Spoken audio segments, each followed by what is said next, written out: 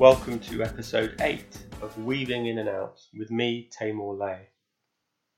Lots of clubs have flags, and K's have more than most, 18 to be precise, as proved by the magnificent display at Macclesfield last season, where BBC viewers were treated to Jack Army, 12th Man, Sussex K's, and Tara Diamond.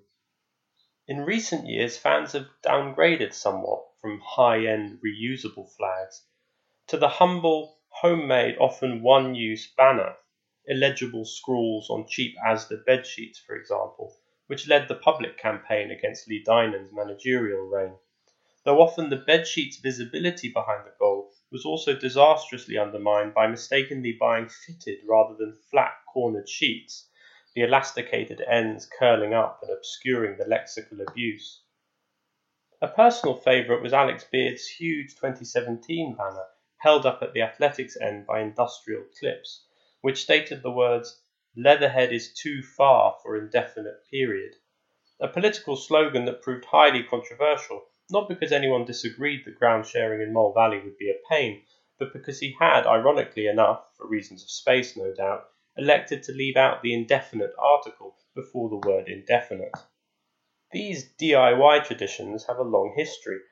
Throughout the 1960s, enthusiastic schoolchildren would make and hold up manageably small K's for the Cup signs at Richmond Road, lovingly clear black font on white backgrounds. Another fine example of the genre was unveiled behind the goal at Molesey on Tuesday the 9th of February 1999, a series of A4 sheets of paper, possibly dozens, sellotaped together, on which crude letters had been etched.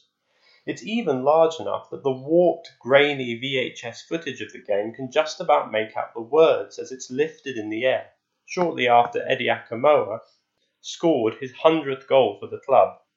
It reads, "Eddie, 100 goals for K's, well done!" Here's audio of the crowd reaction after Eddie has latched onto a loose ball in the box and reached the milestone.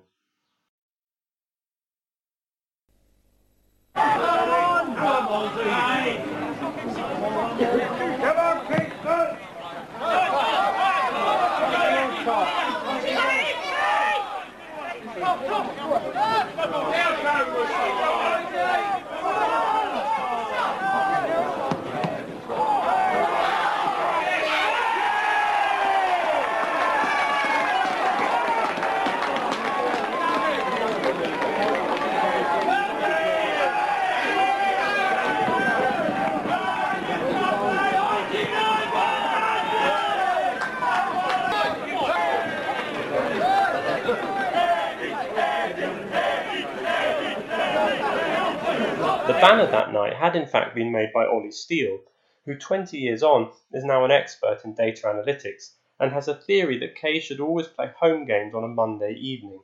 At the end of this episode, Ollie lays out his research to the backing of an instrumental version of Everybody Wants to Rule the World. The outro is worth waiting for. On to the interview. Eddie played for K's from 1993 to 2001, scoring 121 goals and achieving, well, almost everything you could have hoped for in a non-league career. So I started by asking him about that moment over 20 years ago when he reached goal number 100. This morning I sent you a YouTube video of your 100th goal for K's, and I hadn't actually seen that video before. Molesey away, the 9th of February 1999. Did you remember? Do you remember that goal pretty clearly in your mind? Oh yes, because I think if I remember rightly that it had taken me a few weeks to get. It's like for some people, even at a high level, they always reach some type of get close to a milestone, and then it takes them a few games to get to that milestone. And I think it was the same for me. Obviously I would have loved it to have been a bigger game, but the 100th goal was the most important thing, I suppose. So you definitely knew it was the 100th when it went in? Oh yes, because everybody had been telling me for the few weeks previous that you're 99 goals, and I think the crowd was saying, supporters were saying, well, we've got a surprise or something in store for you. So I was just wondering, I wonder what that could be.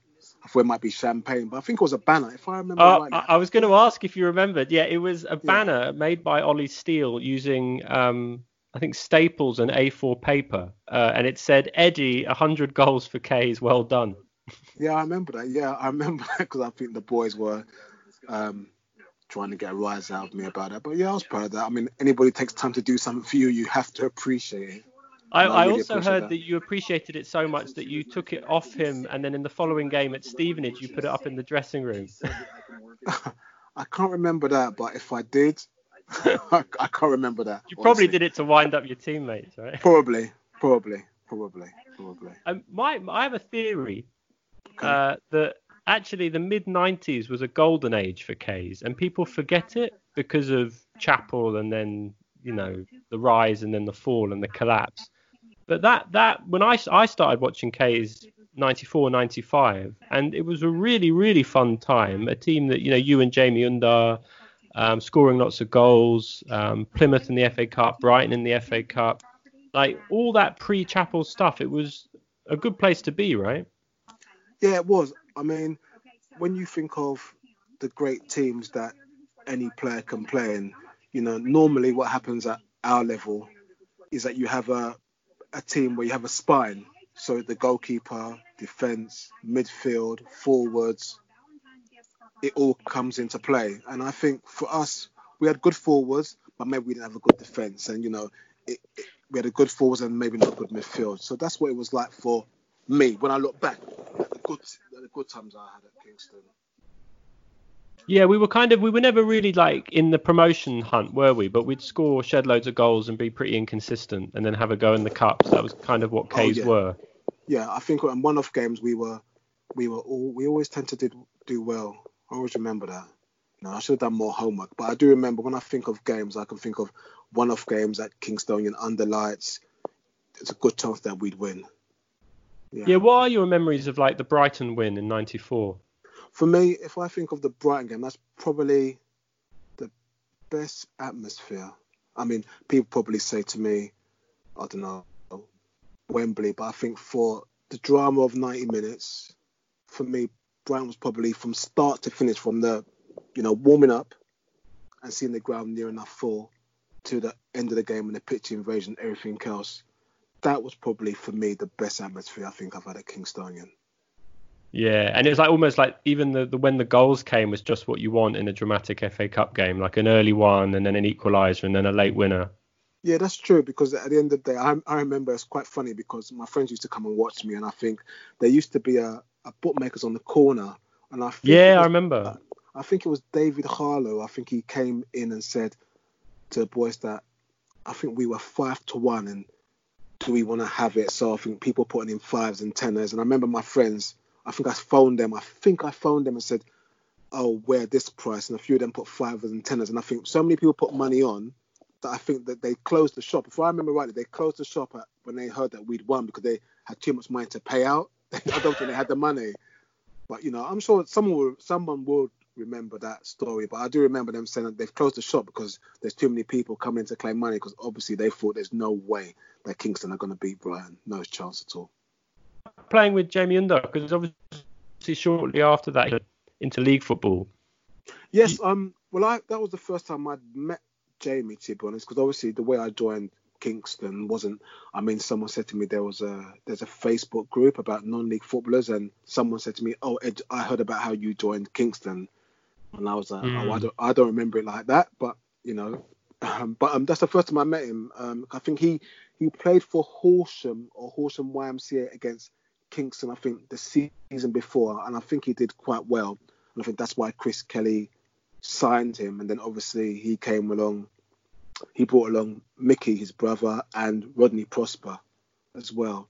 And then obviously I joined K's in the summer as well, and then we kind of just hit it off. I think it's just one of those partnerships that I suppose like most of the ones I've had, really. I don't think I've really had any bad partnerships with players who I've played for a long time with, to be honest. But we hit off pretty well. Him being back in the day when you would play two men, big man, small man up front. So we hit off in that sense. We complemented each other really well. So. But the first K's game that I remember us winning, like being at the game and us winning convincingly in an entertaining way, Okay. was 11th of March 95 at home to Harrow in the league. Oh wow. Jamie Undar opened the scoring and you scored twice, including a penalty, 524 at Kingsmeadow. I always wonder with footballers how much you remember. Do you remember a 3-1 win against Harrow in 95? No, to be honest, I probably remember goals I've scored or just parts of a game. I mean, if you said to me Harrow, I wouldn't remember that, but I can remember games that season. Like if you said to me Enfield at home, I'd remember that game because I had a crazy man called Al James Hannigan who used to chase me around the pitch all the time. So I remember that. And I thought my first game for K is against Aylesbury. I think we won 6-3. So Carl Shorten, that was my old team. So I remember those type of. But if you said, you pulled out a rabbit out of the hat like Harrow, no, I wouldn't remember that. Well, let me pull another rabbit out the hat because John Okay. Fennick, who's still who's co-chairman, Okay. had a question about a game away at Harrow that he remembers. And he Okay. says you were always so mild-mannered, but he remembered there was one game away at Harrow where you got booked and you clearly felt a sense of injustice and you got so angry that you went on to play a blinder and scored 2 goals and a 4-2 win. Do you remember Oh that? yeah. Yeah, I think I think that was probably one of the first 2 or 3 away games I think for Case that I had, and I remember, yeah, I got booked for some reason, and I don't normally get angry and show that type of emotion on the pitch, but I do remember, yeah, that was, and that's funny because I think Graham Wesley and Graham Pearce I think played for Harrow in that game, and they went on to manage me in 96, 97, if I remember rightly. So I do remember that. I think one of the goals was. I think I slammed it in the bottom corner, and the second one I think I ran the half the length of the field and went round the keeper, which was one of my kind of normal kind of goals in those early days, running through and going around the keeper and putting it in. So I remember that. Yeah, I remember that. I do remember that. Yeah, you do have the memories. You do have them there. Yeah, yeah. I'm not. And I'm in not. that period in the mid-90s, there was a period at Case when you were a student, right? And then you were working as an accountant. Yeah.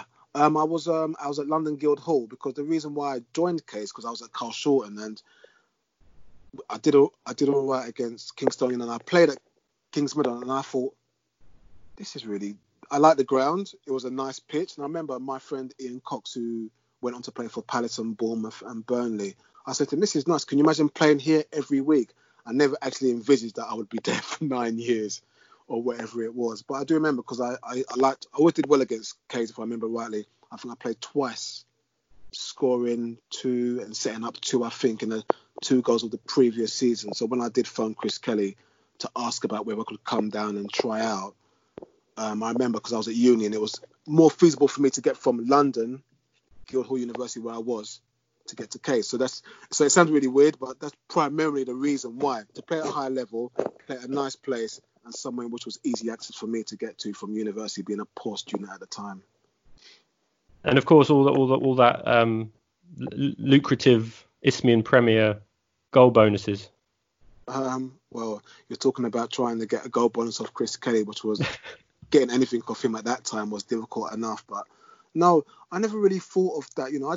I just liked playing football and scoring and enjoying, and most importantly, trying to entertain the crowd. And that's when people say that, that gives me more satisfaction than anything else. The fact that people can remember, say, something you've done on the pitch, a skill or a cross or an assist or even scoring a good goal. That gives me more pleasure than anything else, if I'm honest with you. In those mid-90s days, did you want to go into league football? Because I understood that Nottingham Forest were interested in you, and obviously Jamie Undar went off to Torquay. To be honest, Tamer, if I think about it, from the age of 17, I had numerous chances, but it wasn't like it is now where, you've got the sky, you've got the money. It just would have been a career to earn, say, a certain type of money. And for me, trying out at Millwall and Forest when it was Chapel and Oldham, Warnock wanted to sign me.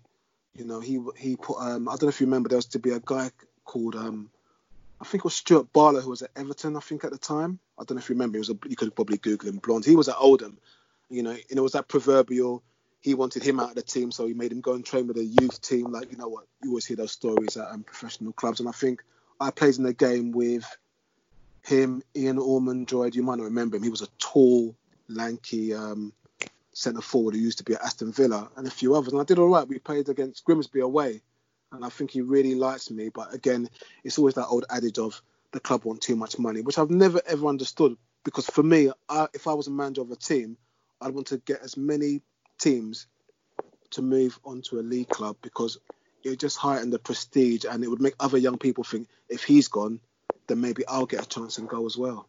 So, and what year was that? Was that once we were in the conference, or? No, that was 97. Okay, that was 97. So beginning of Chapel.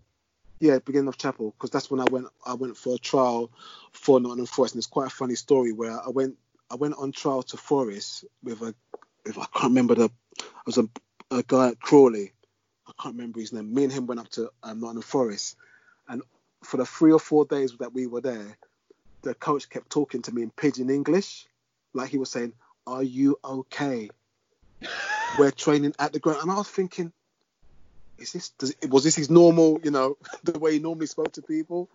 And it worked out that he thought that I'd come over from Africa on trial. So that's why he was talking to me in that way. So when I went back to play a game for them, he apologized. "Oh, I didn't know. I thought you was on trial." So can you imagine, for 3 or 4 days, he thought that I was some foreign entity, couldn't understand a word of English. So even though I was just nodding and thinking, this man's crazy, there was a reason behind it, which I found out later. That always makes me laugh when I tell that story to people. The boy from South London. You also had a career of people pronouncing your name wrong, didn't you? Oh, that's always been like that. Always been. Go on, give me your second name correctly pronounced. My surname correctly is Akwamwa. That's what the name is. Akwamwa. Yeah, that's what it is. You'll be until the day you die. You will be Eddie Akamoa. Oh yes, always. Even when I'm out shopping, someone will say my name in Kingston. You're like, oh God, It always makes my mum and my auntie laugh. If they're ever with me, or my brother, whoever, they always laugh and say, "Why do they always pronounce your name like that?" So you can tell them a million times, it's never going to change, is it? It's Ghanaian, right? Yes, that's right. Yes. Well, you've set the record straight.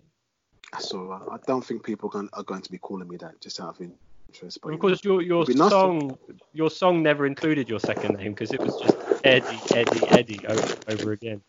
Oh yeah, it was actually. Someone said to me, "Can't they think of a better song for you?"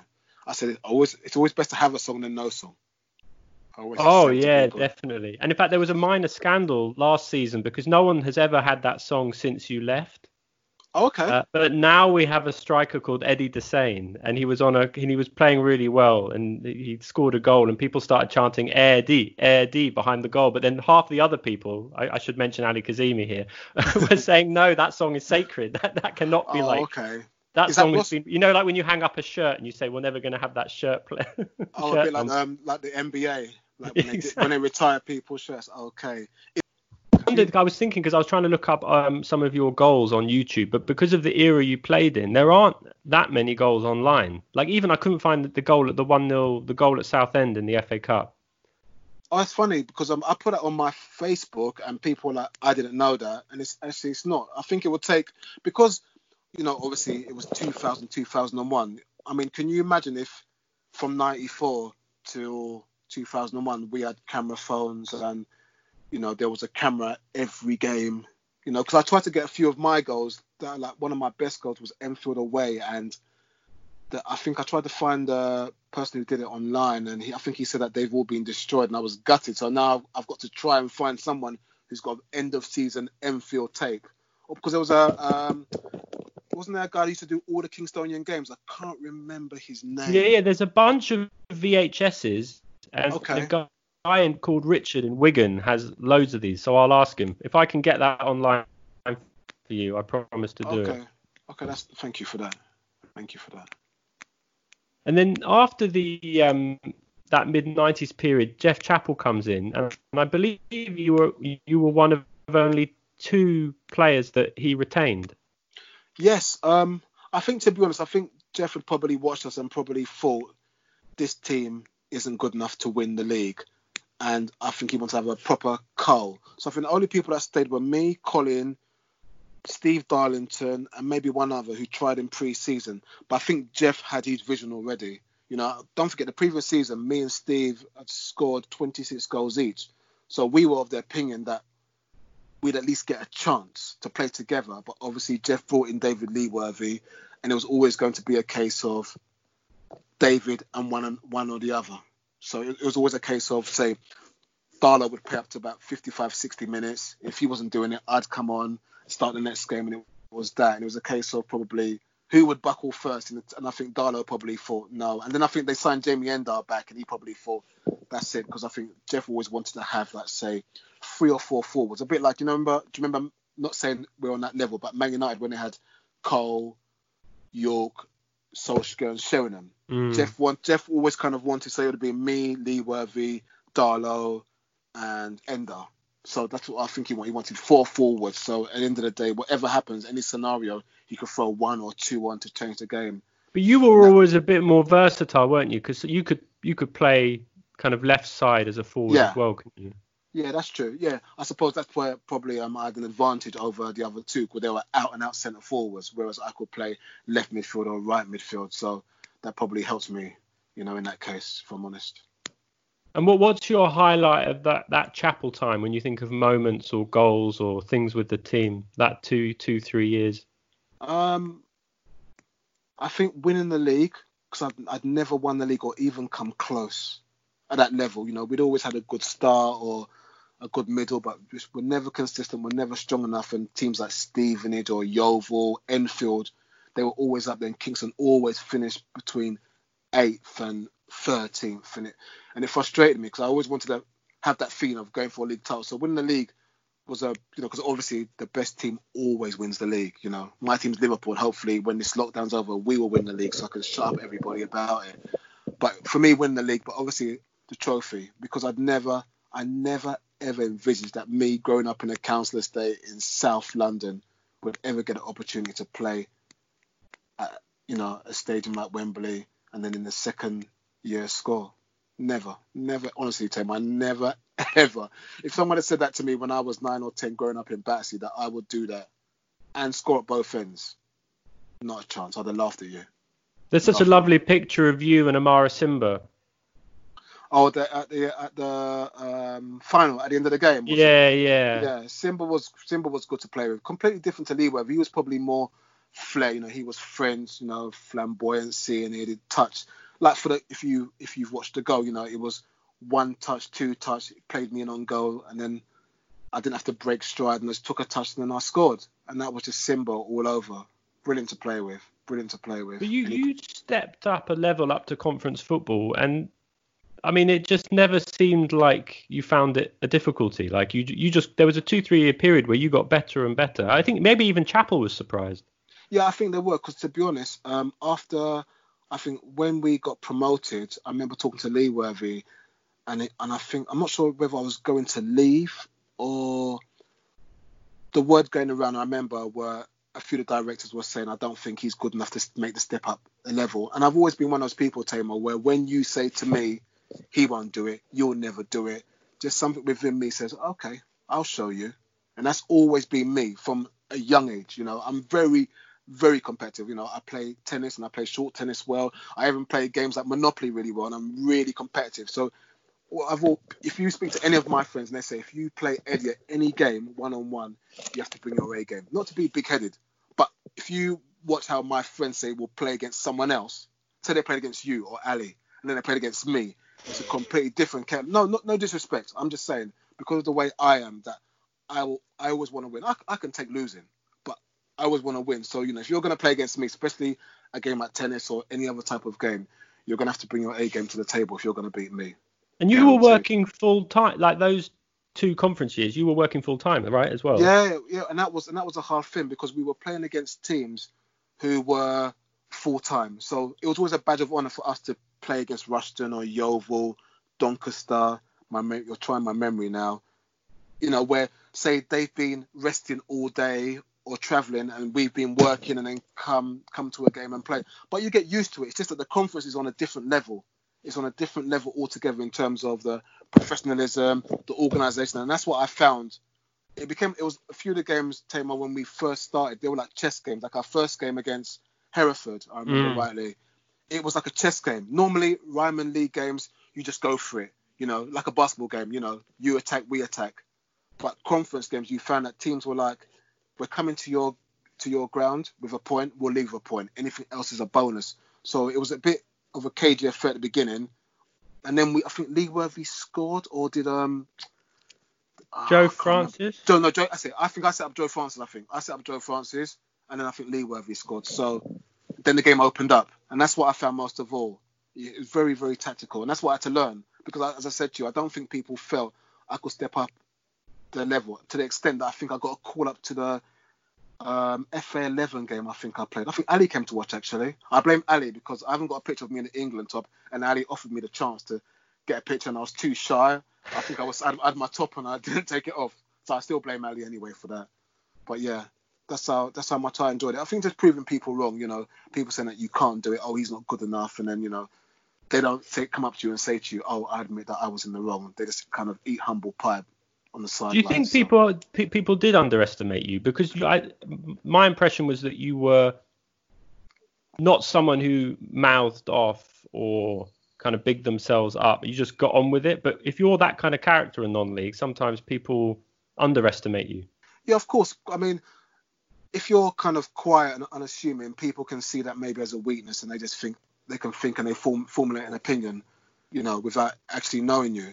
But as I say to you, I'm not one of those people who go out to hurt people in a football field, but I can look after myself. But I always felt that, if people don't rate you, that's fine. All you can do is have belief in yourself. And if you've got people around you who believe in you, then I think you can achieve most things.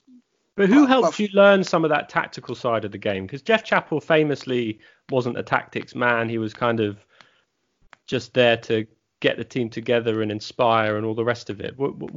How did that team develop so far and so quickly?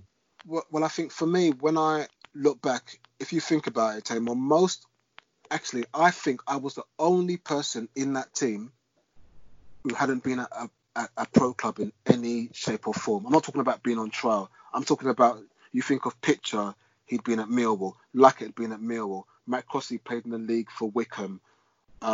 Steve Farrell had been in the league. Patterson had been in the league with Wickham. Tarkan had been at Barnet.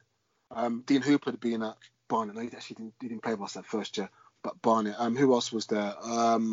Lee Worthy had been a professional footballer. So I think I was the only one, who hadn't been at a professional club. So in there, they have had that level of professionalism already. So it wasn't that difficult for them to, say, switch it on and off. They knew what we had to do, how to prepare, because they've done it previously. I was one of those people from a young age, even when I was at Carl Shorten, watching Jimmy Bolton and John Warden, I always watched the older people, because my theory was, if you're an older person playing a young man's game when you're 33, 34, 35, 36, there must be a reason why you're still playing. And Lee Worthy always said to me, Ed, always stretch, whether you're at home, always stretch your limbs. And it's something that I passed on to young people. I don't pass on knowledge like I'm the big I am. I always pass on knowledge that they can use and move on to other people. That's the way I've always been. So I was always a watcher of the older players, how they prepared, how they conducted themselves. And obviously, there's some things you like, some things you don't like. Eating the right foods. I only learned about eating the right foods when I went to Japan in '95 for the student games. I would probably be in those people who would have drunk a can of Coke or whatever. But I quickly learned over there about the right foods. I didn't know about pastas in those days, but I quickly learned. And it's something I then passed on to the younger people. So that's the way I've always been. And that's why now, I maintain, if you think about it, from the age of 17 to now, I'm nearly 48. I've only put on 2.5 stone in 31 years. That is, and my body fat's probably gone from at its highest, lowest, which was about 8%. I'm probably now on 15 or 16. So that's the way I've always been. So when, for instance, it's a funny story. When Wesley joined in 96, 97, we lost a game on a Saturday, and he made us go to David Lloyd on a Sunday to do like circuit training, because that was the way Graham Wesley was. And he said, and we was doing the circuit, and he was trying to push me, but I've always done that on my own. And he said to me, I can't believe you're doing this because I've heard that you don't like training. I've heard that you don't look after yourself. And I said, oh, well, at least now you're seeing for yourself. So that was always frustrating, but it always made me laugh that he was sort of saying that. I'd heard that you didn't like training. I always said to him, you can't play at this level and not be fit. And especially the type of game I had, you couldn't pick and choose when you wanted to run or when you wanted to perform. It didn't work out like that. And when you, speaking of proving people wrong, we get relegated and Bill Williams comes in. And there's a quote from him where he says, well, Eddie had a lean spell last season and it's time for a change. And I remember like fans just couldn't believe it when you left in the summer of 2001. What was going on with that? Did you and Bill Williams, did he ever talk to you? Well, it's funny, you say that because I was talking to a relative of mine the other day. And to be honest with you, Tim, this is how the story went. Well, towards the end of the season, we was having a bad time. I know we had Southend and Bristol City, but in the league, we struggled because when I look back now, being more of a thinker of the game, I remember we played a 5-2-3 system. It was more of a flat back five, whereas beforehand, behind me, I'd had Tarkin and Dean Hooper. So they were flying wing backs, and we became more rigid. And the team, I don't think, could really perform, of the levels of the FA Cup, which we needed in the league every week. But towards the end of the season, I think they brought in Steve Sedley, and a few of the players were asking me, Ed, what are you doing next year? Are you going Farnborough? Are you going here? And I was like, well, I don't know because I haven't heard anything. So obviously, on the grapevine, within their own quarters, they've heard that the club are going to release me. End of season comes, and it's come May, June. I haven't heard anything. Then I get a call from Bill Williams. I was like, oh. He said, oh, Eddie, what's happening with you? I said, to be honest, I haven't heard anything from the club, and I think they're going to release me. And he said to me, oh, well, you know what? I haven't heard anything about that, and I want to be part of my fans. I'd like you to stay. I went, really? I said, to be honest with you, Bill, I think the best thing for you to do is go back to the club, talk to the directors, because obviously I think Jeff Chappell had left by then, I think. I said, talk to the club and see what it is, but I think it's best for you to find out from them, first of all, what's going on, then come back to me. He said, all right, Ed, I'll do that. So I think a week went by. Then I think he then phoned me the week later, and he said to me, oh, Ed, yeah, I spoke to the club, and they said that the decision had been made already, and there's no going back on it. And I thought, in my head, well, if you're the manager, you should be able to say, you know what, I want him here. But obviously, whatever he'd been told by Chris Kelly or Terry Wheel, the director at the time, was like, no, we don't want him. He's lost it or whatever. It's done. He's been released. Even though I didn't have no type of P45, Ed, thanks for your service. It wasn't that at all. So I thought, oh, okay. I said, Bill, you know what? Thanks for calling me. Good luck, for the season. He goes, anyway, I'm sure you'll find a team. So I thought, okay. Oh, what a nice guy. Then I get a call from the Informer. I don't know if you remember. There was a guy at the Informer, I think, called Mark Orlovac. Yeah, no, I do.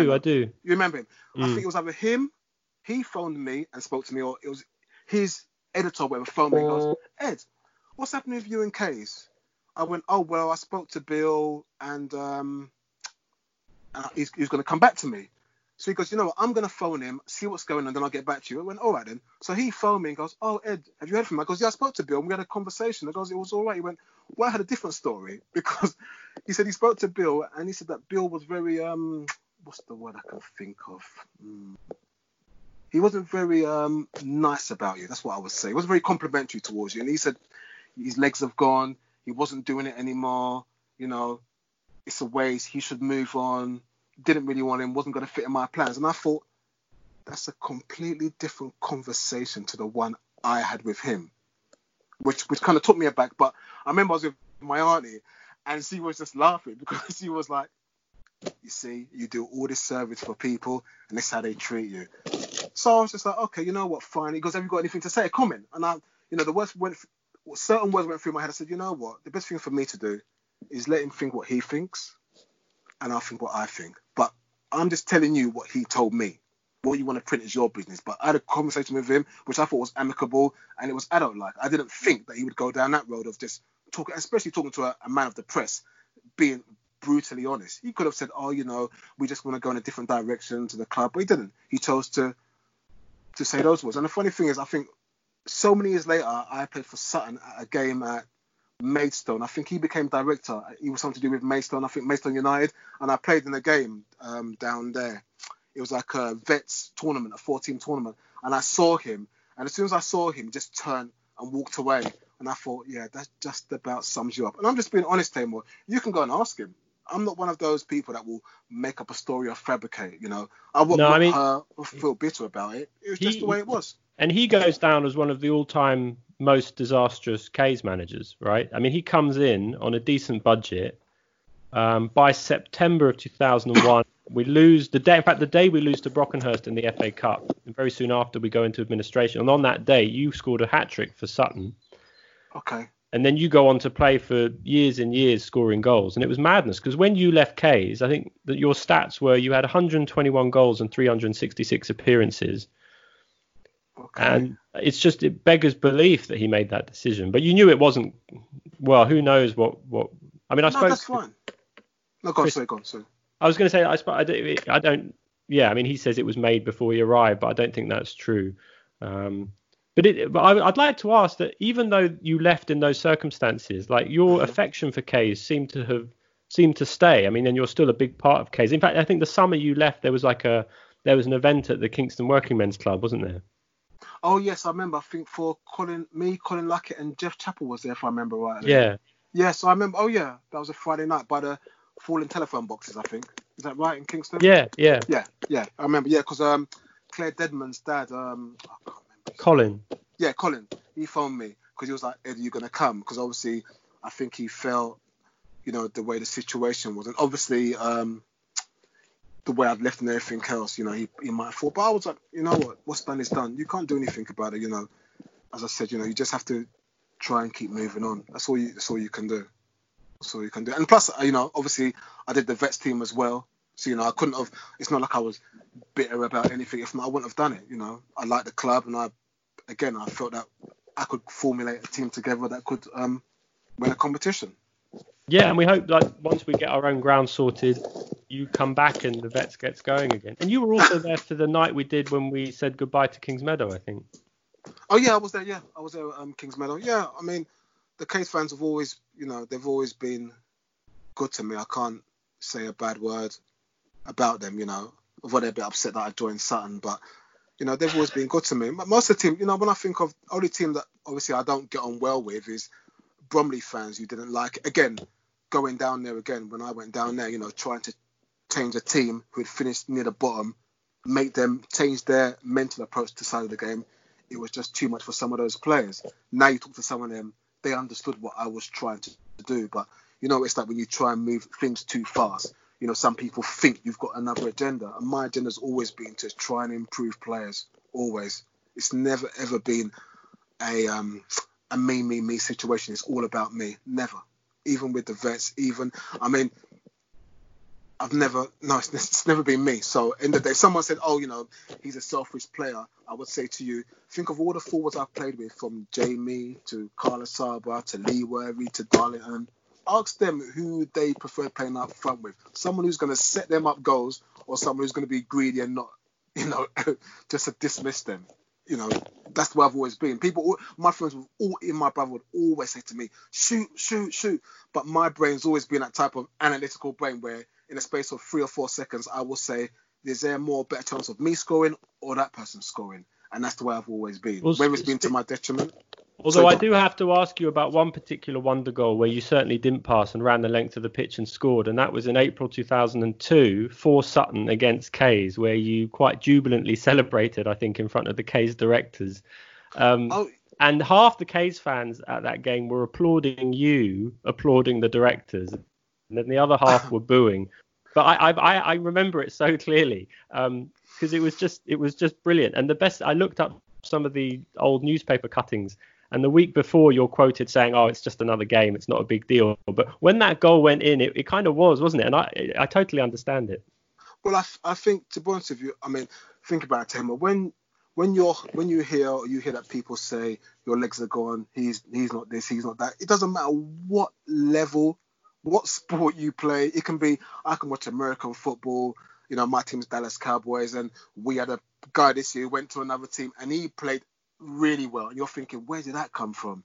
So I think within you as a human being, if people are telling you that you're not this or you're not that or he's this, and I think, people like Chris Kelly and Terry Weir and all those other directors, I remember I think the week before we played you at Gander Green Lane, and I think it was a 0-0 game, and Steve said he was manager, and I didn't get on with him, and it was so much heat, and it was so much drawn up inside me, so much sort of animosity, and I felt so. I think for once I actually felt so angry, and I think that's probably one of the only times. I think it's the only time I felt bitterness towards Kingstonian, because you're thinking, you've given service to this club, and this is the way they treat you. Where's the respect levels? But you got to understand, it's people. They're not going to glorify you and put your name up in lights. So I think for me, scoring that game, and I think what Rainsy did at Sutton, he made me captain that day, so give me more of a sense of responsibility. So and so I think he kind of knew, what it meant to me,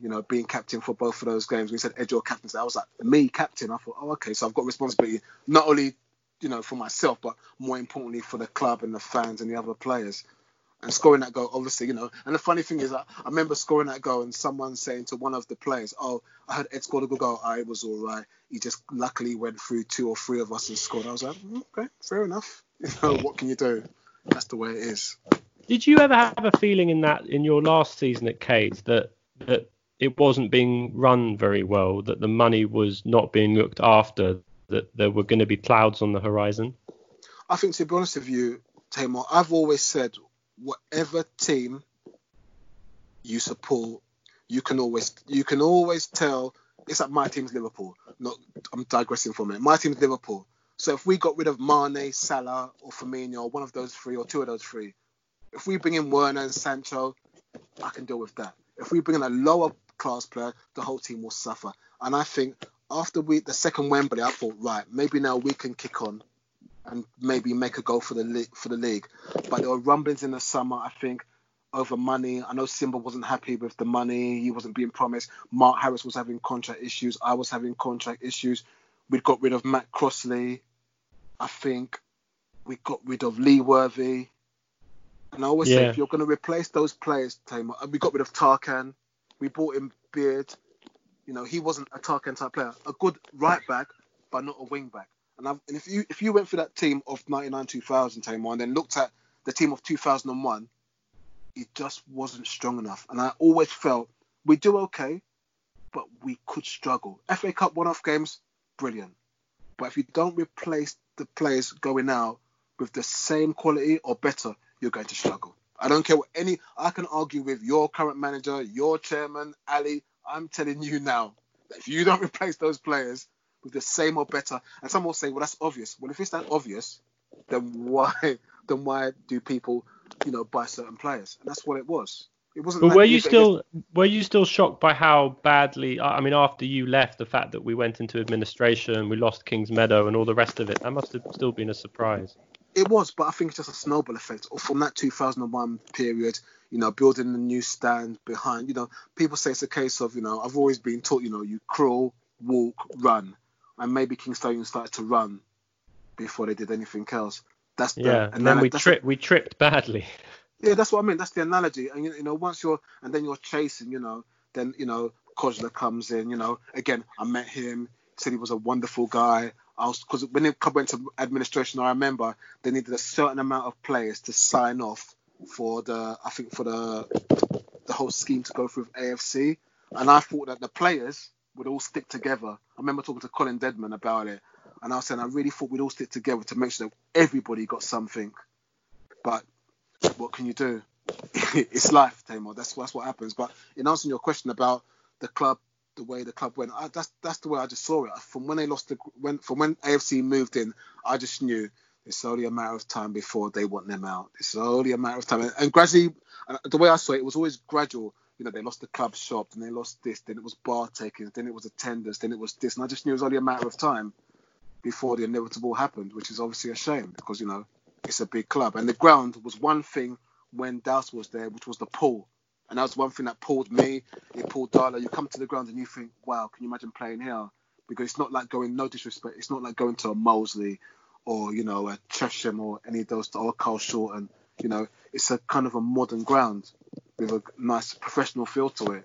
It's just the same that it wasn't run in that same professional manner. That's just from my point of view. Yeah. And did you follow our exploits last season in the FA Cup and success yeah. under Hayden Bird? Oh yeah, I definitely did. I think I came to the game against Flyde. I watched Football Focus, and it was nice to see the goals from Jamie Ender. I didn't see my Southend goal, but I saw Jamie. Oh yeah, they did a montage, didn't they? Yeah, I think so. I thought, I might see show the boys. I think, by the way, Eddie, I think your Southend goal was in that montage. Was it really? Yeah. Because they talk about that golden period, and then that's why it triggered my memory of being behind the goal when that went in. Oh, okay. I must have missed that one. I think I was probably sulking. I probably turned to the fridge or something to get a drink when I didn't see him. When I didn't see it, but no. Yeah, I did follow it because I kept willing, hoping because it's like anything. I just wanted those players to experience what I experienced. You know, I can remember watching K's when they played against Peterborough and the coin being thrown and everything else. So when I saw K's kept progressing, I was thinking, go on, you know, hopefully they'll progress further, get a good draw. You know, like when you played Macclesfield. Yeah. Was it Macclesfield? Yeah, Macclesfield. I thought, yeah, you know, they went on, and I thought, yeah, get a good draw, and hopefully, you know, second, third round, who knows what could happen. But, and when you played for K's in the second round of the Cup yourself, at home to Aylesbury, oh god, and if we'd won that game, I believe we would have had QPR away. Yes. And we lost 4-1, and Aylesbury were kind of the national darlings because they had that celebration where they walked in a line like ducks. Oh yeah. But I sometimes wonder, like, that must have been one of your lows as a K's player to get that far, and then and they were in our league, weren't they? Yeah, they were. I think that to be honest, when I think of my FA Cup experience with Kingston, it's been up and down. You know, from my first one, I think we played the Met Police, and that's what I mean about growing up in football and being naive. I ran across a defender called Paul Carruth, who ended up playing for K's, and he stuck his knee in my thigh, gave me a dead leg. So that rendered me for that game, and we ended up losing 1-0. The game didn't go well. Chris Kelly was absolutely fuming, I remember. You know, I'll never forget, he said to me, your reputation betrays you. And I was like, what does that mean? Or something like that. And I always, you know, we always remember certain quotes. I always remember that quote from him, you know. And then obviously the next year, I think we played Dover in the fourth qualifying round against Lee Worthy, and they battered us, Tamar. They battered us. I think Lee Worthy scored. I think they went 1-0 up, or we went 1-0 up, and then I think Rodney Prosper scored, and we got a flick on from a corner, and then I scored, and we won 2-1. And then obviously we played Brighton, and then obviously to play Aylesbury. The funny thing is, Jamie was the hero in the first round, and in the second round, I think in the first few minutes, he had a golden chance to score, and he pulled it wide. They went up the other end, ball drops, Hercules, and then the rest is history. You know, would I turn the clock back and change anything? No. I think the best thing for me, Tamar, just before you go, is probably I wish I could have gone into the league and just seen how far I could have gone, because my friend Cole played in the semi-final. Ian Klotz played for Burnley in the Championship. I'm not sure in the Premiership. You know, I played with Andy Scott, played for Sheffield United. And, you know, we was all kind of similar levels. You know, it's just whether when you get into the pro game, how much you're willing to dedicate yourself. And as I said, you know, I think I would have done okay. How high? I wouldn't want to say I would have played here, there, or anywhere. But, you know, it would have been nice to have known how far I could have got. But it would have been nice to have had a better send-off with Kingston. That would have been nice. But, you know, I thought about it. You know, I've come from Carl Shorten to Kingston, never played in the FA Cup. I've scored in all 7 rounds of the FA Cup, Tamar. And I'm not a prolific goal scorer. I'm not a Lee Worthy or a Clark for St Albans or a Bolton for Carl Shorten. I'm not. I've scored in all 7 rounds of the FA Cup. This is my friend, because I was telling him I was coming, he goes, I've scored in all 7 rounds of the FA Cup in my career. I've scored in every round of the trophy bar the semi and won another one. I've scored in every round of the League Cup and won it. And the final, every round of Surrey Senior Cup and won it and scored in the final. So I couldn't have been that bad, even though 120 goals in 360 games isn't a prolific scoring rate. But I wonder how many assists I've got, because in those days, Tamar, assists wouldn't have meant nothing. But I know from the younger people like you who play FIFA, and the first person you go for is who's the assist king? I'm not sure who it is because I don't play FIFA. I used to play Pro Evolution, so that shows how old I am. But I know that most people go for Akinfenwa for strength, Ronaldo, Messi, and they go for the top assist maker. That's what I see. So I thought, maybe I might have got a few more brownie points as being maybe an assist maker. And also, Tamar, I've been on the front cover of one of those Football Manager games. The picture of me, Jeff, and Simba made like the screen. You know when you go into the first screen of a game, like say Football Manager 90 or 9. No, it would have been maybe 2000 or 2001 Football Manager. I think I was on one of those screenshots for one of those games. So I don't think I've done that bad, Tamar, to be honest with you. Even though people will belittle and say it's nothing, that's a crap. I've had people say that's a crap level. That's crap. Oh, you played at Wembley. Oh, that's crap. I'm like, okay, fine. But if it was your son or your brother or your husband, would you be a proud person? That's all I said. Would you be proud? And my family are proud. And as I said to you, to go from there to represent university, go to Japan, make the FA 11, win the trophy, the league, I haven't done too bad because Tamar, I was... You winning the Guardian Insurance League Cup final in '96. It sounds like a crazy thing, but that night and all the K's fans behind the goal and all the Aldershot fans, it's incredible. It's funny you say that because I've been trying to dig up my video because I want to put it on Facebook, the goals of Wembley, because I must have completely... I knew it was 20 years, but I just completely forgot that the date was 2 weeks ago. I'm going to find the videos, put the goals on there, put it on Facebook, so this is a memory, maybe put it on YouTube. But I remember there's a picture of me and Jack Goodchild, and I've got to dig that out. That I got a picture of him. And I'll never forget him saying, he's walking and saying, I had a picture with Eddie with the cup. And I was thinking, no, I'm privileged to be having the picture taken with you because he was such a nice man. And one of the things that really rankles and really kind of makes me think sometimes was that he wasn't there for the trophy final. He missed it all. He even missed the promotion season. That's what I mean, because he died Boxing Day 97. Yeah, because I remember, I never forget Colin Luckett crying. That's what I mean. Now you're making me think. I never forget Colin Luckett crying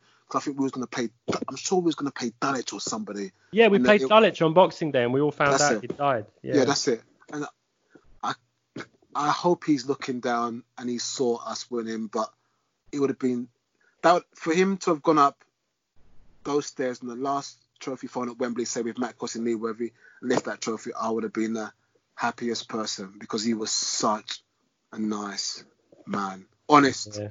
Told you how it was. If you didn't play well, Eddie didn't play well, that's cool. Not bitching behind your back or say anything. He will just tell you. But if you played well and he's telling you, you've got to take that on board because at the end of the day, he's watched people like Johnny Wing or people like that, all these. So they were meant to have been great players in their day, but I never got to see them. So for Jack, that's one thing I wish. If there's one thing I wish, Tamar, that would have been that he could have been there for those trophy and those FA Cup games. That's why we still hold up the Jack Army banner and sing "Weaving In and Out." Yeah, that's true. Yeah. All right, brilliant, Eddie. Thanks for that. No worries. Take care, man. Bye. And you. Good night. Bye.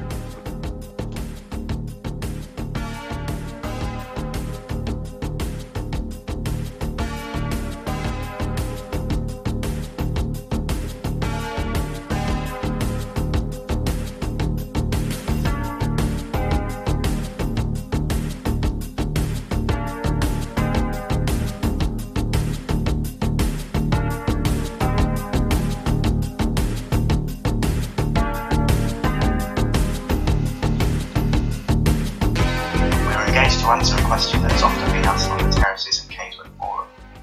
Are Kingstonian better to play midweek games on a Monday or a Wednesday? From a footballing perspective, I cannot offer any input on which is better. I personally didn't buy into the footballing logic of moving to Wednesdays, but I've never been a football coach, so can't comment on the playing aspect. I'm a data person though, and one question I've looked to answer is whether Kingstonian attendances are higher on a Monday or a Wednesday. Now this in itself is an incredibly difficult question to answer. You can't simply look at average attendances, as over the last few seasons we've played at multiple home grounds, have had different seasons on the pitch, have had different weather implications, and the fixture lists have thrown up different midweek opponents each season, i.e. nothing is like for like. What we did do, however, was draw up a series of 9 tests that looked to normalise midweek games against these constraints. I won't bore you with the exact detail of each, but essentially we looked at each midweek game as a function of Saturday attendances over the last 8 seasons. In each of the different tests, these were normalised for things like the appeal of the opponent, the time of the season, the exclusion of any one-offs, so for example the last game at Kingsmeadow, bank holiday fixtures, etc., and anything else that would unduly skew the results. We then built a bespoke statistical significance test, in essence to tell us whether the observed results could simply be a result of random occurrences or whether they were assessed significant, by which I mean that we assessed them to be between highly likely and almost certain to happen again if the scenario was repeated.